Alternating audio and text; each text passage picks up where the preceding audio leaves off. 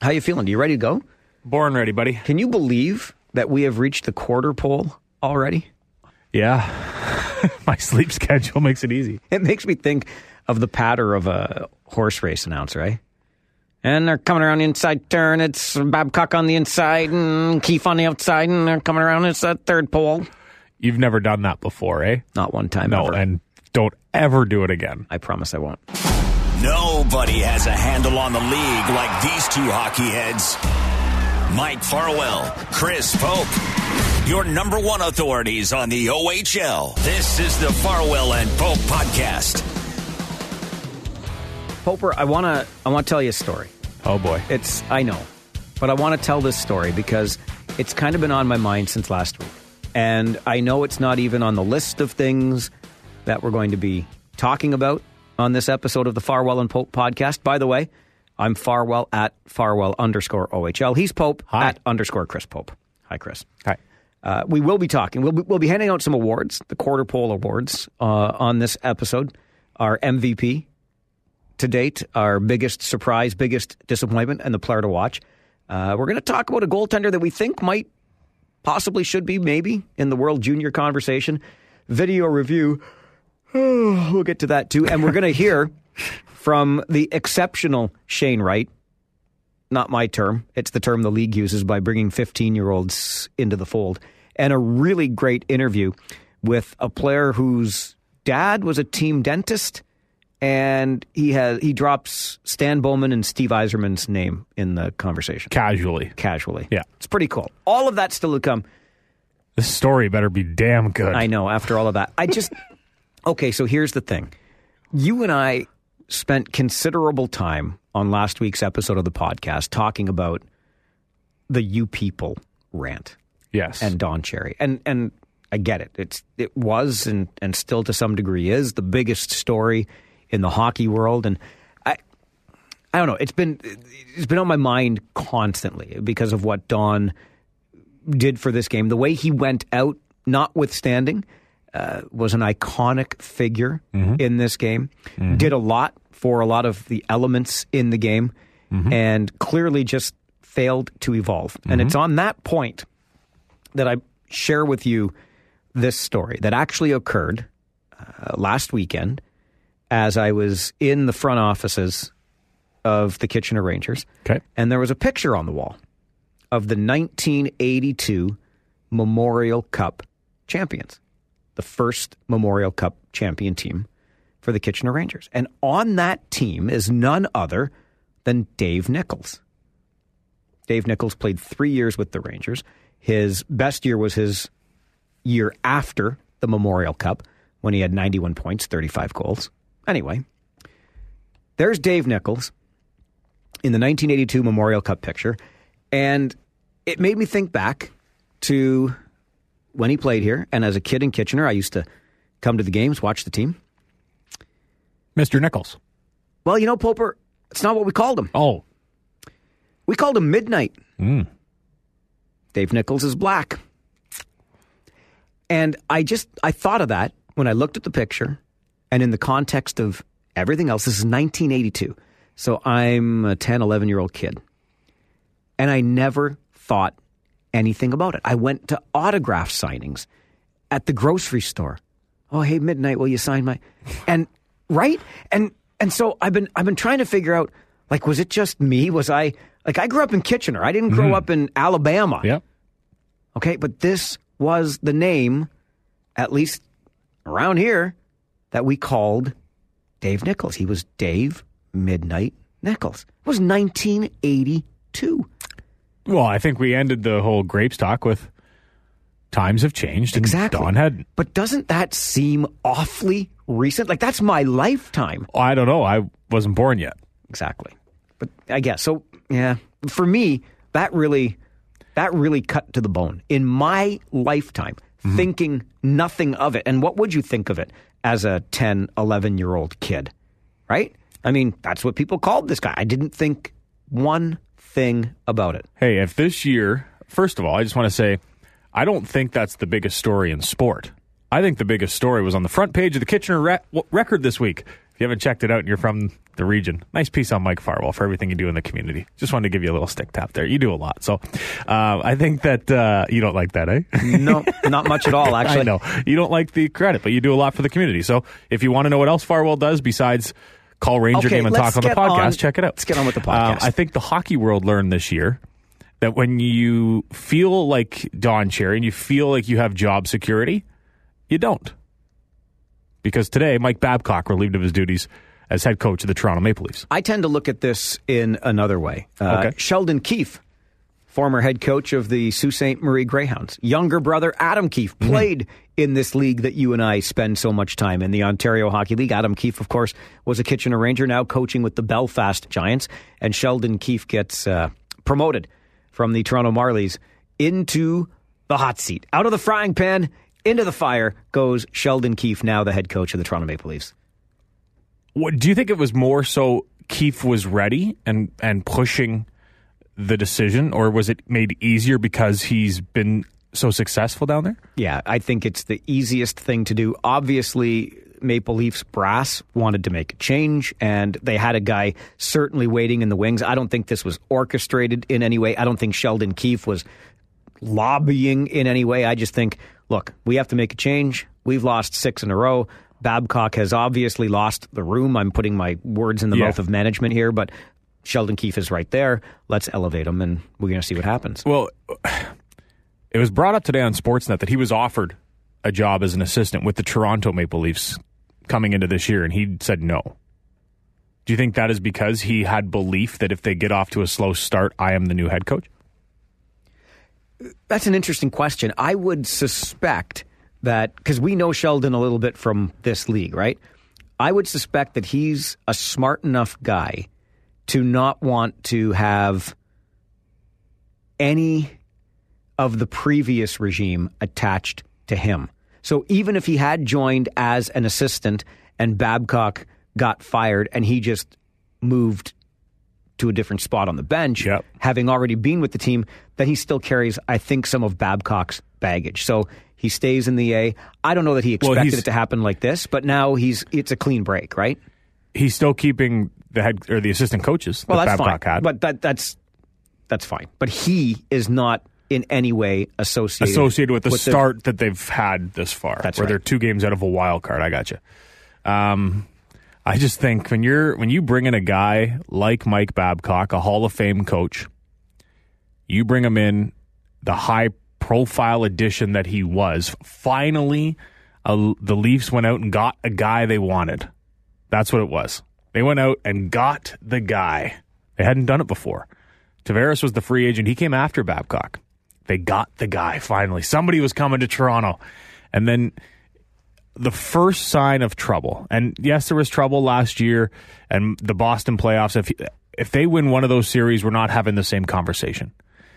But they get into a bit of a rut here, and I wonder if people in Leafs brass were listening to the fans more so than themselves, because the fans have been barking for this for a while.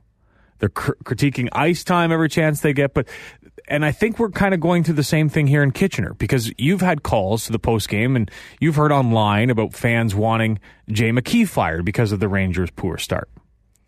And I think it's so easy to just point towards a head coach as opposed to pointing towards the players. Because at the end of the day, it's Austin Matthews that has sucked early on. It's Tyson Barrie that has sucked early on. It's Mitch Marner who hasn't lived up to the contract. It's William Nylander that hasn't lived up to the contract. It's not Mike Babcock. I think there's certainly an aspect there, and we've had this conversation numerous times, Mike, about how much a coach actually means to a team. At the end of the day, whether he's lost the room or not, in the National Hockey League, if you've lost the room, sure, you've lost the room. Doesn't mean your team still can't win. There was many people who thought Barry Trotz lost the room in Washington the year they won the Stanley Cup, because the players went out there and played. The players aren't playing right now.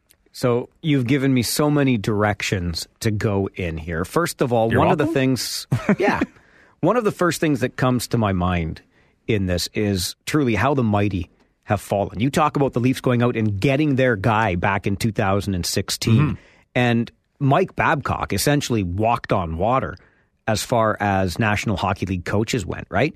But I remember the calls even early on, and correct me if I'm wrong, but since his Stanley Cup with the Detroit Red Wings, never got out of the first round, if I'm not mistaken. He hasn't got out of the first round without Nick Lindstrom on his team. That's right. That's right. So, I mean, if you want to look behind the numbers, some people recognized this many years ago, but they went out and got their guy who everybody thought at the time was the guy.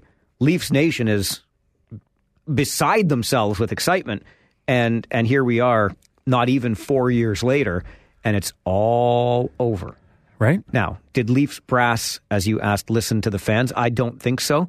I think if it's one thing that this brass has going for it, it's confidence, and I use that term carefully. It might be more than confidence, but they're pretty sure that they know what's best, and they don't think Babcock is best. And everybody's been saying since this happened that Dubas now has his guy being Sheldon Keefe, a guy that he hired to come to Sault Ste. Marie, and they had success in Sault Ste. Marie, albeit Western Conference success, no Ontario Hockey League championships for either Dubas or Keefe in their time in Sault Ste. Marie. But now he gets his guy. And the last thing I'll say on this is to your last point.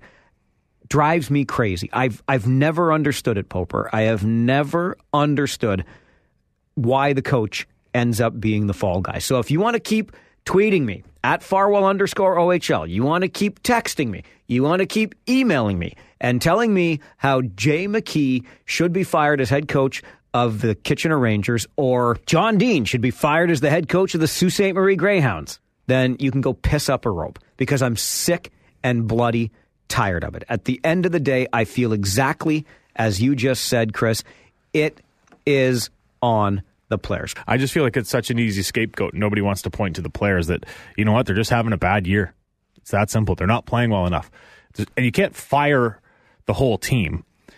But I think Babcock's one of those players that, or one of those coaches that is so stuck in his ways and just relies on what got him to a certain place. He's more built for a bad team to make them good than a good team to make them great. And Sheldon Keefe has went into a good team when he took over in Sault Ste. Marie, made them great. Went into the Marlies, and yeah, they had a bunch of former NHLers and guys on one-ways down there, older guys, but made them great. It'll be interesting to see whether he can go into a Leafs team that's pretty good. Awful defense. Awful defense. There's not a defenseman on that team outside of Jake Muzzin. The other guys are forwards playing defense. Well, then whose fault is that, though? Is that Mike Babcock's fault? No, this is what I mean. Right? They're up against the cap. They have a ton of money in 4 players. They have a goaltender that's coming up, that's their best player, and he's coming up on a contract year, and they have no defense. They went out and got a high-profile defenseman, still offensive-minded. It's just like another Morgan Riley, just like another Jake Gardner and Tyson Barrie. And he's been trash this year. And now they have a coaching change. I think it's Dubas being like, look, a new shiny object. Don't look at me. I need the salary cap to go up a bit so I can go out and get my defenseman. And I hope for the best for Sheldon Keefe, because he's been around this Ontario Hockey League for a long time, both as a player and then his brother, obviously. Remember, Keefe was part of that, was the Colts team, right, that walked out of the banquet that one year? No, you're thinking of Sheldon Kennedy. Oh, was it Kennedy? I thought it was Keefe. No? Oh, wait. Sorry. Yes. I think it was, right? Yeah, it was Keefe. Yeah, Kennedy was out west. Yeah, Kennedy was out west. Yeah. Sheldon walked out of the banquet that one year. Yeah. Anyway, I just think it's good for him. I like that now we get to see if they can do in Toronto what they didn't do in Sault Ste. Marie. Surprise or not a surprise? No, it's not a surprise. I mean, as much as I said earlier that I can't stand this, but coaches know, and we say it all the time, they're hired to be fired. Yeah. But no, it's not a surprise. You can't have Stanley Cup expectations and aspirations and fail so miserably so quickly and not do something about it. So as usual, the coach becomes the scapegoat in all of it. Maybe he'll end up coaching in the Ontario Hockey League. Mike Babcock making $20 million a year. $20 million over the next 2 years, I think, or 3 years from the Leafs. Guy gets paid $50 million over 7 years. This is his 5th year of his contract. Of course, he got that contract, Mike, after he left Detroit when Jeff Blashill took over. His American Hockey League head coach at the time. got promoted. I'm surprised he hasn't been fired. Now, wait a minute. Stop it. I'm just saying. Stop with the fire the coach. Well, who had Mike Babcock as the first head coach to be fired? Blashill's been terrible in Detroit. They haven't had a winning season in forever. They got some young players in there now, but might be time for a fresh voice, as they say. A player that was just traded from those Detroit Red Wings and signed his NHL entry-level deal joined us in London. We got a chance to speak with Alec Regula about his childhood links to the team that just traded him. So over a quarter of the way through the season, how do you grade it so far? I think it's been good. I think we had a little bit of a rocky start, but I think we're kind of starting to find our identity a bit, so coming along pretty well, I'd say. What is that identity of this hockey club? I think we just play to the systems our coach give us, and we just get pucks deep and don't pass up shots, so that's pretty much my take from it. You had a career year last year, on pace to smash that career year. How are you feeling? I feel good. I think I've worked really hard, and I think, I just think the success hasn't come with a lot of hard work. So, I just want to keep it going and hopefully lead the team to a good playoff run. Being named a captain of this hockey club, what does that mean to you? It's incredible. It's something I'll cherish for the rest of my life. You know, you're in really good company being a captain of the London Knights, and it's just a lot of responsibility, and I'm really excited for the challenge. You mentioned that real good company, a few captains that you've played under. Do you take anything from watching those guys and now being a captain yourself? Yeah, for sure. I think I was able to become really close with Evan Bouchard, and he was the captain before. And then I wasn't as close with Robert Thomas, but we're still good buddies, and they're both really great leaders, and I was able to take a lot of pointers from those guys. So when you came out here, a couple of the London media giving you a hard time about the contract you just signed. First off, congratulations. And what does it mean to sign? Thanks, and it's just a lot of weight off my shoulders. You know, you always kind of have that in the back of your mind when you're not signed. You want to get that deal done, and I'm just happy it's behind me, and now I can really focus on having a good year here in London. Putting that name on paper, was it obviously a childhood dream come true? Yeah, it was definitely a dream come true, and an Original Six team, the Blackhawks, I think wouldn't really want it any other way, and it's been really special and a really good week for me and my family. The Detroit Red Wings traded you right to Chicago, and you signed just a few days later. What was that process like? You get traded, and all of a sudden they're calling you, being like, "We want you to sign right away." The whole thing was pretty shocking for me. I'm from Detroit, you know, and it was. I was pretty taken aback when I got the call from Yzerman, and after I kind of let it sit for a couple days, I was really excited and had a really good conversation with Stan Bowman, and they said that they wanted to sign me right away, and that was kind of gave me some relief. And once we got the deal done, it's been really good, and I'm really excited for the opportunity there. Still Red Wing connection with the Bowman family. I like that. You mentioned being from Detroit. You grew up around that hockey club with your dad being a dentist. What was that like growing up around some of the greats Detroit had? It was incredible. You know, I mean, growing up in that era with the players they had, it was insane. I think I have autographs from any guy you can name up and down that roster, all the way through their 20-year playoff run, and just some great guys, you know, Nick Lidstrom, Steve Yzerman, guys like that. So it was awesome, and I got to kind of get a look behind the scenes, so just drove my passion that much more. Who were some of your favorite players that you got to hang around? I really, really liked Valtteri Filppula. I don't know why. I was a forward when I was younger, when I was like 8 or 9, and I just really liked him a lot, and I would always hang around and try to talk to him. So that's a guy that I liked a lot, and it was kind of funny to be drafted at Detroit. And then when he signed back this year, got to kind of meet him again for the second time, you know, 10 years later when I was trying to fight for a spot. So it was pretty cool that way, and I got some pictures with him when I was really young, so that was kind of a neat thing too. So you're around Valtteri when you're growing up, and he's your favorite player, and then, as you mentioned, you go to training camp and you're putting on the same jersey that he is, staring across him in the room. Yeah. What was that moment like? It was crazy. I mean, honestly, the craziest thing for me is that he doesn't look like he's aged a day. He looks as young as he does when I remember him. So, I mean, it's pretty cool. It's just kind of shocking, and I've come a long way, a lot of hard work, so it's good to see it finally pay off. Awesome. Congrats on signing, and best of luck. Thank you. I got to say again, I just love the way that names like Stan Bowman and Steve Yzerman come up so casually in that conversation with Regula. We live different lives, I think. Yeah. Steve Yzerman walks into a room I just stop and can't breathe. Alec gets a phone call from him, and he goes, yeah, I got a call from Yzerman and he told me he was traded. And what? You got just a random call? I don't know how people deal with that stuff. Now he's got Steve Yzerman's phone number.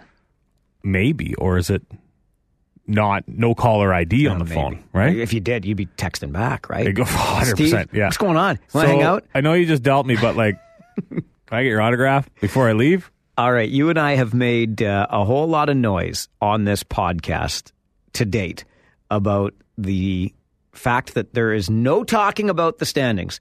Thou shalt not speak of standings until the season is at least 25% finished. Exactly. Well, now the season is 25% finished. So let's hand out some quarter pole hardware. Poper, start with you.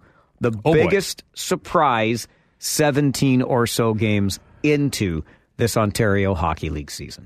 I think the biggest surprise is the Guelph Storm.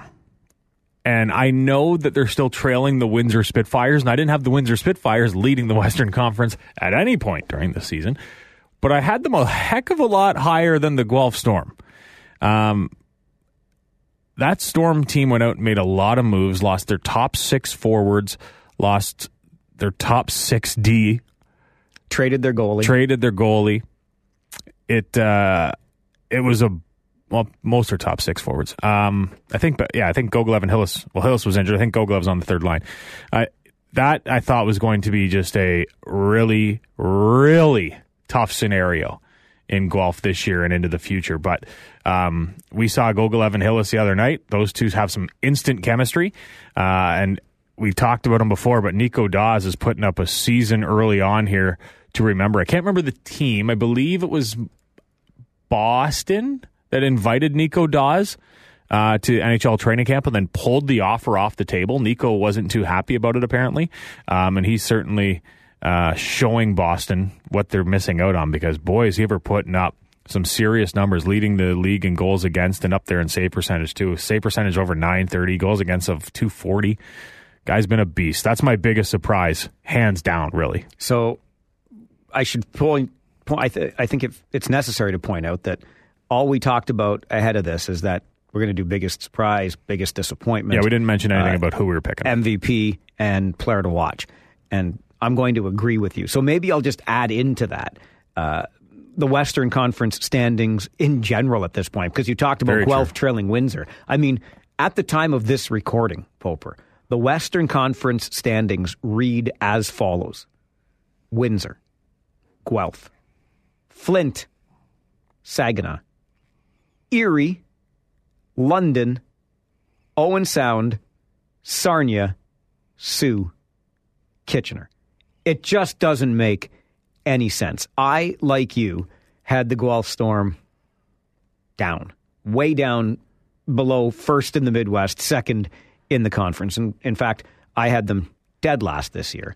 I thought they would have a really, really tough year. And for all of the reasons that you just outlined, how can you not? 9 wins in a row. Again, at the time of this recording, you might have looked at the Storm after what they lost last year and thought 9 wins for the season would be a high watermark. They are something else. They got no business doing what they're doing, but they're doing it without a question. My biggest surprise of the first quarter. Absolutely. I think what are they at? 12 wins right now? Yep. I think that if you had told me at the start of the year the Storm ended the season with 12 wins, I'd say, yeah, somewhere in there, 12 to 18. I think that's where I would have pegged them. Well, and how about this? 4 regulation losses. I know. Second fewest in the league. Only Windsor with 3 has lost fewer games in regulation. It's nuts. Okay. The players they lost, like, it's crazy. Anyway. And Cam Hillis and Pavel Gogolev, Fedor Gordeev, among others. Keegan Cedric Stevenson's Ralph. having himself a season. Yeah, Cedric Ralph, Keegan Stevenson. Jacob Roach. I had to look him up. I thought, where the heck did this guy come from? Yeah. Really, whatever they're doing, it's working. I'd be shocked if a fan of this league could name 4 of their defensemen right now. Because they traded Merkley, they traded Lalonde. You got Chayka. You got Wainman. You got Gordeev. Yeah. Yeah. Right? Wainman came over from Erie. Gordeev was great on the back end. I don't know how long he'll be there. Depends on what they do, really. Yep. At this point, geez, they could contend for another OHL championship. It's pretty incredible stuff. Okay, from the biggest surprise to the biggest disappointment, I'll start on this one.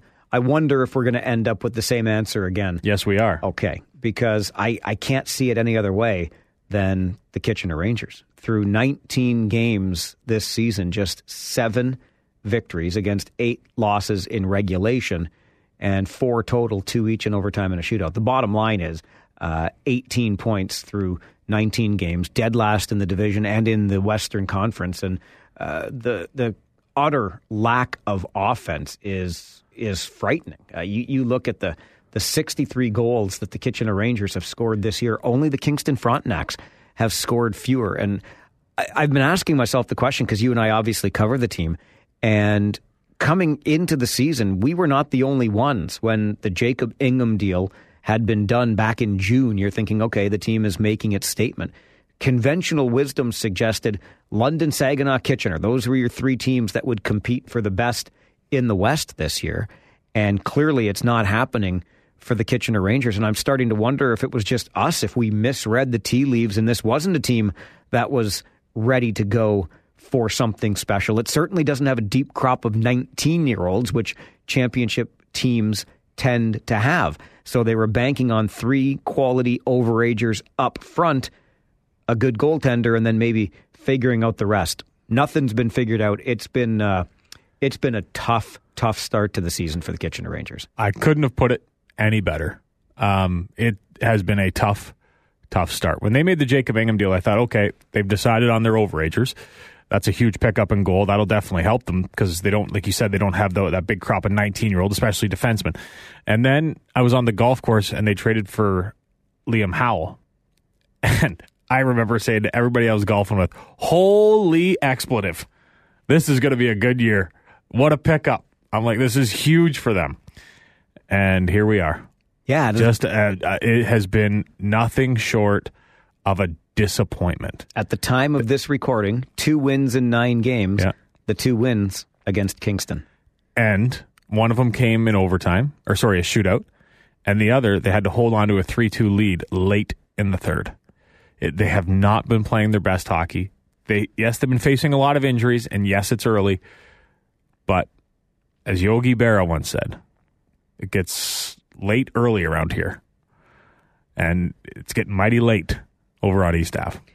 It's a tough one to figure out, to be sure. Okay, so if our biggest surprise, unanimously, between the two of us, is the Guelph Storm, our biggest disappointment, unanimously again, the Kitchener Rangers, who are you awarding the MVP to at the quarter pole of this season? We've already talked about him, so I'm just going to say his name, Nico Daws. The Guelph Storm are not there without Nico Daws. I said it on the broadcast. If he comes into this season and has the type of year people thought he would, and that is of a backup goaltender in the Ontario Hockey League, they are not where they are. He has came in and said, I am better than everyone thinks I am. And he's betting on Nico Daws, and right now he's got a lot of chips. A lot of chips. Okay, I gave Nico Daws some serious consideration for this, but I'm going to go in a different direction. My MVP at the quarter pole, and I'll tell you why, is Connor McMichael of the London Knights, who is on a scoring pace of just over 2 points per game. And what I like most about it takes me back to a conversation I was having with a scout in the media room around the trade deadline last year. And we had seen the Niagara Ice Dogs load up with players. We had seen the Guelph Storm load up with players, and there were still some chips out there. And this conversation with the scout taught me something I hadn't really considered before. And he said the best guys to get at this time of the year are the guys that are going to be hungry to come for your team, because when you're to come and play for your team. Because when you're building that super team like Guelph and Niagara did last year, you're basically asking guys to come in, put on your jersey, immediately be an Ice Dog or a Storm or whatever the case may be, and really have that same passion to play. The guys you want, said the scout, and it makes perfect sense in hindsight, are the guys that are not yet signed to their pro deals. Drafted? Sure. But do they need that pro deal? So the deeper they go, the more eyes that are on them, the better they play, the better their chances of then getting signed. That's the kind of hunger you want. So I share that with my rationale for picking Connor McMichael right now, because how many times have we seen a guy go out, get drafted, and come back to the Ontario Hockey League like the cock of the walk? Yeah. I went to the National Hockey League in the first round, baby. The Washington Capitals want me. Every year, except Connor McMichael. He basically came back and said, yeah, Washington Capitals want me. Watch why. Yeah. He said he came back saying, you should have kept me in the American League. Something like that, right? Right? Yeah. You should have signed me, and I probably should have made the show because he can't play in the American League. He's not old enough. But he's just come back. He's been on fire. Yeah. It's been unbelievable. Yeah. Great MVP. I feel like we should give an honorable mention to Hunter Jones. Peterborough Pete's leading the Eastern Conference right now. He's the best player. Okay. In my mind. All right. So we've got the biggest surprise Guelph Storm, biggest disappointment Kitchener Rangers, MVP at the quarter pole, Nico Dawes and Connor McMichael. Who, Poper, is the player to watch until the halfway point of the season? Till about Christmas, who should we be keeping our eyes on? Ty Dellandrea. Ooh, an interesting one. Ty Dellandrea. Okay. 20 points in 18 games for the Flint Firebirds. The Flint Firebirds put a whooping on the London Knights the other night. They did. They are for real. But I still don't know if Dellandrea is playing his best hockey. He is a guy that can dominate this league when he wants. He's good on faceoffs when he takes draws. He can play the physical style. He can be a pass-first guy, and he can shoot. He has literally all the tools you want in a forward. I think he knows this is his last kick at the can, and he really is what the Flint Firebirds embody. And he came in to Flint when they were right down at the basement going through the tough times. First Firebird drafted in the first round of Dallas, and now he's got a chance to do something pretty special there in Flint, and I think he's only going to turn it up as it gets going, because all these guys are putting up points. Delander's definitely a team-first guy, but I think he's someone that needs to get up there amongst the league leaders, top 5, top 10, and I think he could do it. It's funny. That's a great pick, because I'm a big Ty Dellandrea fan. I really am. I didn't even think of him in this regard, but the player that I thought of, I think, is the same kind of rationale for it. And I'm going to tell you that the player to watch between now and Christmas, you know who I'm going to say. Yeah. Greg Morales. Oh, no. Okay. You thought I was going to say Greg Morales? I did, yeah. Really? Yeah, Rangers need more from him, man. Oh, okay. Well, no, you can watch one of his former teammates then. Okay. Joseph Gareffa. Now listen, again, do we have to? Well, you can claim my bias is showing here, but the bottom line is this. I am not unconvinced, first of all, that the struggles that the Rangers are currently enduring are not connected in some way to how much better Joseph Gareffa was than we actually thought he was. Like, when Joe Gareffa announced that he's done with the Ontario Hockey League and he's going to go pro, I thought, what planet are you on? Like, you are a real nice junior hockey player, a real nice junior hockey player, but pro? Forget about it. And sure enough, it didn't work out. So, see, I'm right about that. But now you watch him back in the Ontario Hockey League. 11 games, Poper. Yep. 11 games, 21 points. That's why in the next 11 to 15 games, you're going to see those point totals climb. You're going to see Joseph Gareffa. He might get as high as the top 10 by Christmas in league scoring. He is surrounded by a great team. We've watched that line he plays on with Keating and Rossi up in Ottawa. Surrounded by great players, and he may be bordering on elite in this Ontario Hockey League. I will say it. Joseph Gareffa may be bordering on elite status in the OHL. He's the player to watch until Christmas. I don't even think he's bordering on elite, to be honest with you. I think he is elite. There's no doubt about it. When he was in Kitchener, I said it routinely throughout the season. Joseph Gareffa makes something happen every time he's on the ice. That's simple. When the Rangers were ever in trouble in their own end, give it to Joe. Here comes the human breakout. Boop, boop. Offensive zone time. When they were in the offensive zone, power play, just give it to Joe. He'll make something happen. Here comes his quick cut back door wide open. Jonathan Yancey has a tap in. He makes something happen every time he's on the ice. He put up, 40-plus assists one year? Put up 25 goals 30 goals? 50-plus assists. 50-plus assists? Yeah. Again, I'm underappreciating what he's done. He's one of those guys that can, whatever kind of style you want him to play, he can play it. Forward, defense, setup guy, goal scorer, sure. Ho-hum, whatever. He just goes about his business. I love that pick. Yeah, he's 55 assists with 32 goals last year for 87 points. And like I said, only 11 games in this year. So he won't play a full 68. No. He may still threaten 100 points. And that team's dirty up there. It is. Like, it is. They don't get enough credit. So I just think with the number of games he's played so far, that's why you'll start seeing him emerge and be talked about more as the season goes on. Your pick is an overager. Mine is not. Delandria, up for Team Canada at the World Juniors. Is he a lock? Yes. Yeah. I think he is. Now, here's the question, and you've already given...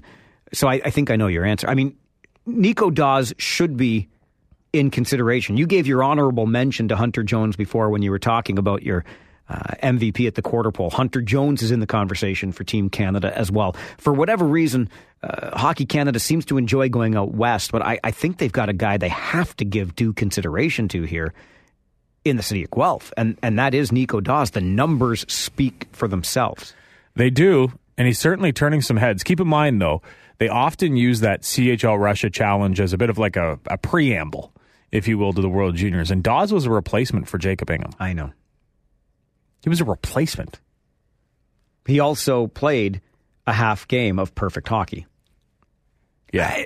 I know. And we are coming off, again, at the time of recording, we are coming off just having watched him for 60 minutes versus the Kitchener Rangers.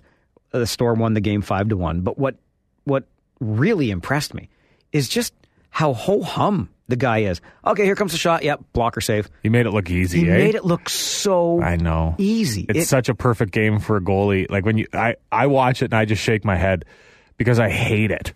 I had to battle for every save. My technical side was just awful. I was just a battler.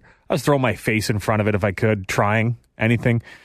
My technical side was just terrible. And seeing someone who's just so calm like that, knows he's going to stop every shot, you just watch and you think, it's just not your night because he's got it. Like, he's just in the zone. He's in the zone right now. So just fire as much as you can because he's feeling it. And when a goalie's feeling it like that, you're in trouble, man. And I might be coming from the camp where I'm undervaluing or underjudging him. And I maybe say so. I just don't think I think at the final team, probably not. Do they take him to camp? They might give him a look or give him some consideration here the next couple of weeks. Like watch a little more of him.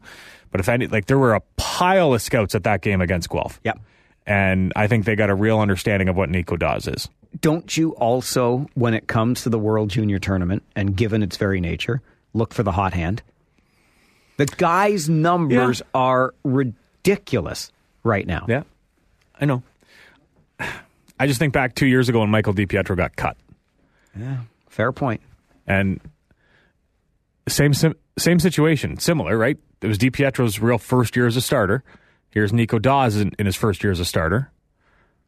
I don't know. Yeah, I hope he gets consideration. I hope he gets the invite to the camp at least. .934 save percentage, .233 goals against at this point. It's been a great story for Nico Daws this year.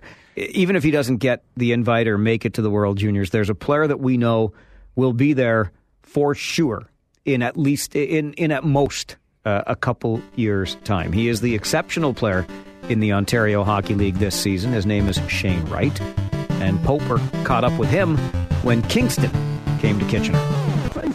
So the last game before U17s, we talked, and it was a game against Kitchener, and then now you come back and you face Kitchener again. Yeah. How ironic is that? Yeah, I mean, pretty ironic. Obviously U17 was, had a great time there, representing my country, playing against some of the best players in the world, so yeah. You were on Team Canada Black, and you got to play with a couple guys you played with last year. What was it like seeing those guys and wearing the same colors again? Yeah, it was nice, playing with those guys again. I had bonds with them, pretty good buddies with them too. Built up some pretty good chemistry as well, so it was nice, reconnecting with those guys and getting to play with them again. Is it weird at all in the room when you see them, or is it just catching up? How are things in this city and how are things in that city? Yeah, it's almost like kind of going back to normal almost, because I spent a lot of time with those guys, playing the same team as them, so it was almost familiar, playing the same team and being in the same room as them again. So, how was U17s? What do you walk away from that taking?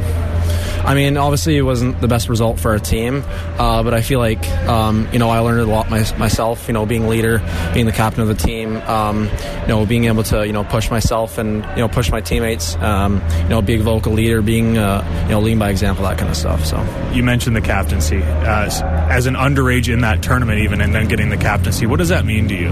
Obviously, it's a huge honor. I mean, just the fact alone that I get to represent my country, and then being able to wear the C for Team Canada Black, it's obviously a huge honor. I can't thank my coaches enough for believing in me and naming the captain.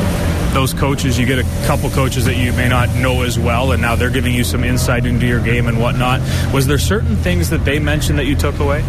Yeah, it's nice always getting a second opinion from other coaches, guys who you haven't really had a chance to play for before, or learn from, or talk to. So it's nice picking up a few things from them, learning a few things that way. So U17s has just added hockey onto the 68-game season here in the Ontario Hockey League. As you mentioned, you played in Don Mills, the OHL Cup, and then you played a lot of hockey that year. It seems like players nowadays are just playing a lot of hockey. Do the players ever? We talk about on the broadcast whether it's too much hockey sometimes. Is it too much for the players, or do you just love it? I mean, I don't have a problem with playing too much hockey. I play more hockey. I play as much as possible. I mean, playing too much, that doesn't bother me. So. All right, so I asked you in Kingston, but I'm going to ask you again. How has the transition been to the Ontario Hockey League this year for you? It's been good. I mean, at the start, I'm pretty sure I said this before, but at the start it was, a big adjustment, the speed and the size of the game, different systems, the coaches, different guys I'm playing with. But lately, I felt like I've been, fitting in pretty well, fitting the room well on the ice as well. So, yeah. We've noticed when players go off to the U17s and come back, they seem to take their game to another level. Do you think that maybe because you go and you start playing against kids your own age or kids you're more familiar with and you get that confidence? Yeah, I mean, I think you get a lot of confidence. You get confidence to your game. You can take it to the next level. You can translate what you did at U17s against your own age players, against guys that are older than you. So I feel like that's probably the biggest thing I'm going to take away from it. Excited to get back in the France uniform? Yeah, really am. Yeah. When we see teams at the rink and I have to go across and interview an opposing player, I try to mix it up for the most part. If there's a big story, I grab that player for sure.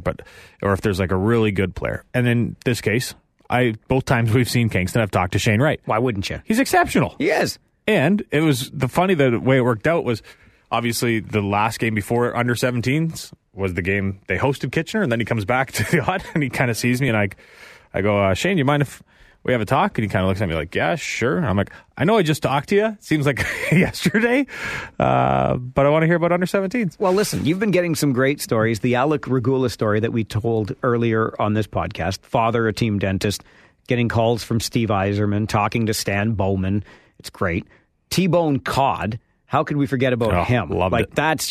That's going to go down as one of the very best ever. And it's funny, you're talking about Wright and kind of defaulting to that interview. I'll never forget the last time I spoke to Connor McDavid in this league. So it was the Rangers' last trip to Erie. It was the last time we were going to see them. It was pretty close to the end of that Ontario Hockey League season. And I said, listen, you're going to be moving on next year to whatever and reflect a little bit on your junior career. He says, well, nothing's for sure yet. I might be back here and here. I'm like, shut up, Connor McDavid. Shut your face. Get out of here. But professional on his part, even at the ripe age of 18. I remember interviewing him, and whenever Erie, I was doing the TV side at the time as a host, so I got to interview a player in between periods. And every time Erie would come to town, we'd decide on a player. But we'd always change it up. I just wanted it to be McDavid every time.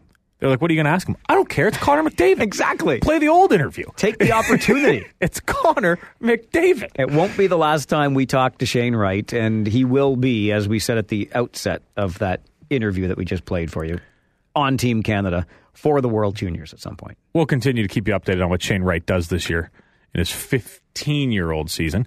For the first time this season, Mike, we were in London the other night, and it didn't take long, but we saw the first Coaches Challenge in the Ontario Hockey League. A goal goes in for the London Knights after, I can't remember the goal, Evangelista took out Nathan Torkia in the Rangers' goal, but the puck crossed the goal line. So Dale Hunter decides to use one of his Coaches Challenge, which actually came into play the night before. It was 2 nights ago. It came into play on the Friday, and the game was on the Sunday. What did you think of the first coach's challenge you got to see? Because you hated it going in. I still hate the idea. I hate the idea because, and I'll state it again here as emphatically as I can. One of the great things about this game, the junior game at this level, is how it just moves. There's not a lot of goofing around. There's not a lot of wasted time. Fast face-offs, no-touch icings, blah, blah, blah. 2 hours, 20 minutes. Go out and have a nice drink after the game, whatever. I don't like that they're adding another element to slow it down. And if I'm honest with you, I don't think they even needed to review. I think they got it wrong across the board on that play in London, because while there was some contact with Rangers goaltender Nathan Torkia, it was well away from the actual play that put the puck into the net.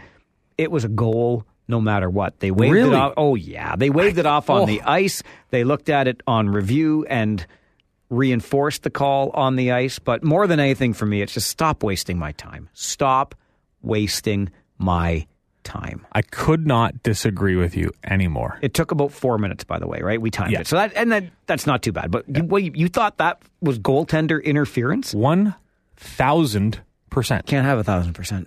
Oh, okay. 110%. No, can't do that either. 100% it was. You can't. It was a type of play where Evangelista looked like it was a mini like one-on-one. He cut towards the center, but then cut back, and as he fell into Torkia, and the puck, he was a right-hand shot, the puck went off his stick across the goal line. In my mind, yes, it's not the same thing, but you can't come in on a breakaway, have the puck on your stick, put it in front of your feet, take out the goaltender, and shove it in the net. That's exactly what he did, essentially. He went into the goaltender and shoved the puck in the net. You can't do that. That is goaltender interference. All right. Torkia could not make a save on the play because Evangelista took him out. And I don't think, no disrespect to Torkia making his first OHL start on that one, but I don't think he was making the play anyway. It doesn't matter, though. If he was going to save it, it's could he have? And he could have if Evangelista didn't knock him over. That's where we differ. And clearly the London Brass differed. That's why they used their timeout, lost the challenge. So Dale Hunter couldn't use his timeout later in the game. Not that he needed it, as the Knights won that one 5-3. But we got two for the show on Sunday at Budweiser Gardens in that game, because they also reviewed a major penalty assessed later to Liam Howell of the Kitchener Rangers. Turns out, match penalty for slew footing was assessed. 2-game suspension followed, but the referee came over to the penalty box, and the beauty of it for us was at Bud Gardens, our broadcast perch it's perfect. It's among the very best in the league, and we're right behind the penalty boxes, so we can see down. We can see the ref there on the iPad looking at the play again, and just like they had done when they reviewed the goaltender interference or not, they took a look at the major penalty and decided, yep, this is a match for slew footing. I like it. It took less time, too, by the way. It did. I've said it before, and I'll say it again. I'd much rather, in these instances, leave it up to the referee. It's their job to know the rules. They follow the rules and care about the rules more than some volunteers or someone who's getting a minimal paycheck, comes to the game, doesn't watch any other games, and then just looks at it on the video and says, yeah, sure, I think that's goaltender interference. Maybe I'm being wrong in saying that they don't know the rules as well. Maybe they do know the rules. Maybe they know the rules better. But I just much prefer the referee on the ice who saw the play happen in real time get a second look at it. So I'll tell you what I'd much prefer. And the only video review, by the way, that we did not get to see is offside. Mm-hmm. That's the other one that's reviewable under this new system. I'll tell you, though, what I would prefer. And tell me why we can't do this, okay? Anytime you're going to use video review in sports, anytime you're going to use video review in sports, have I stressed that part enough? So if I'm going anytime? Anytime. Okay, anytime. Okay, you're going to use video review in sports. What about anytime? That time. Okay. Yep. Make it like tennis. Done. I agree. That's it. How long does that take? Oh, look, there's the bird's eye. It was out. Oh, it was in. Game on. Let's go. The technology's crazy. It's nuts. I don't understand why every sport has not done. Like, you watch the National Football League, and was his toe in? Did he drag the... Shut up. Use the tennis thing. Use the tennis thing. You look at baseball. Was it fair? Was it foul? Did it wrap around the pole? Use the tennis thing. Was he onside, offside? Use the tennis thing. Stop it with the review, for crying out loud. Tennis does have the best reviews. It's the best. If you want to review us, feel free to do so. There's a little 5-star review thing wherever you get your podcasts, or you can send us an email at farwellandpope@gmail.com. I'm Farwell. And I'm Pope. And that is the Farwell and Pope podcast. That's a wrap on this edition of the Farwell and Pope podcast. Your authority on everything around the OHL. Have a question or topic you'd like covered? Email Mike at 570news.com. The Farwell and Pope podcast originates from the 570 News studio in Kitchener. The Podcast Super Friends is a monthly meeting of 5 podcast producers. Hi, I'm Catherine O'Brien from Branch Out Programs in Baton Rouge, Louisiana. I'm John Gay from Jag and Detroit Podcasts. I'm Matt Kundle from the Sound Off Podcast Network. I'm David Yaz from Pod 617, the Boston Podcast Network. And I'm Johnny Peterson from Straight Up Podcasts. Together, they form the Podcast Super Friends, an alliance of podcast masterminds sharing best practices, insights, and discussions to help make you a better podcaster. Follow or subscribe to the show on Apple Podcasts, Spotify, Google Podcasts, or at soundoff.network. Another Sound Off Media Company podcast.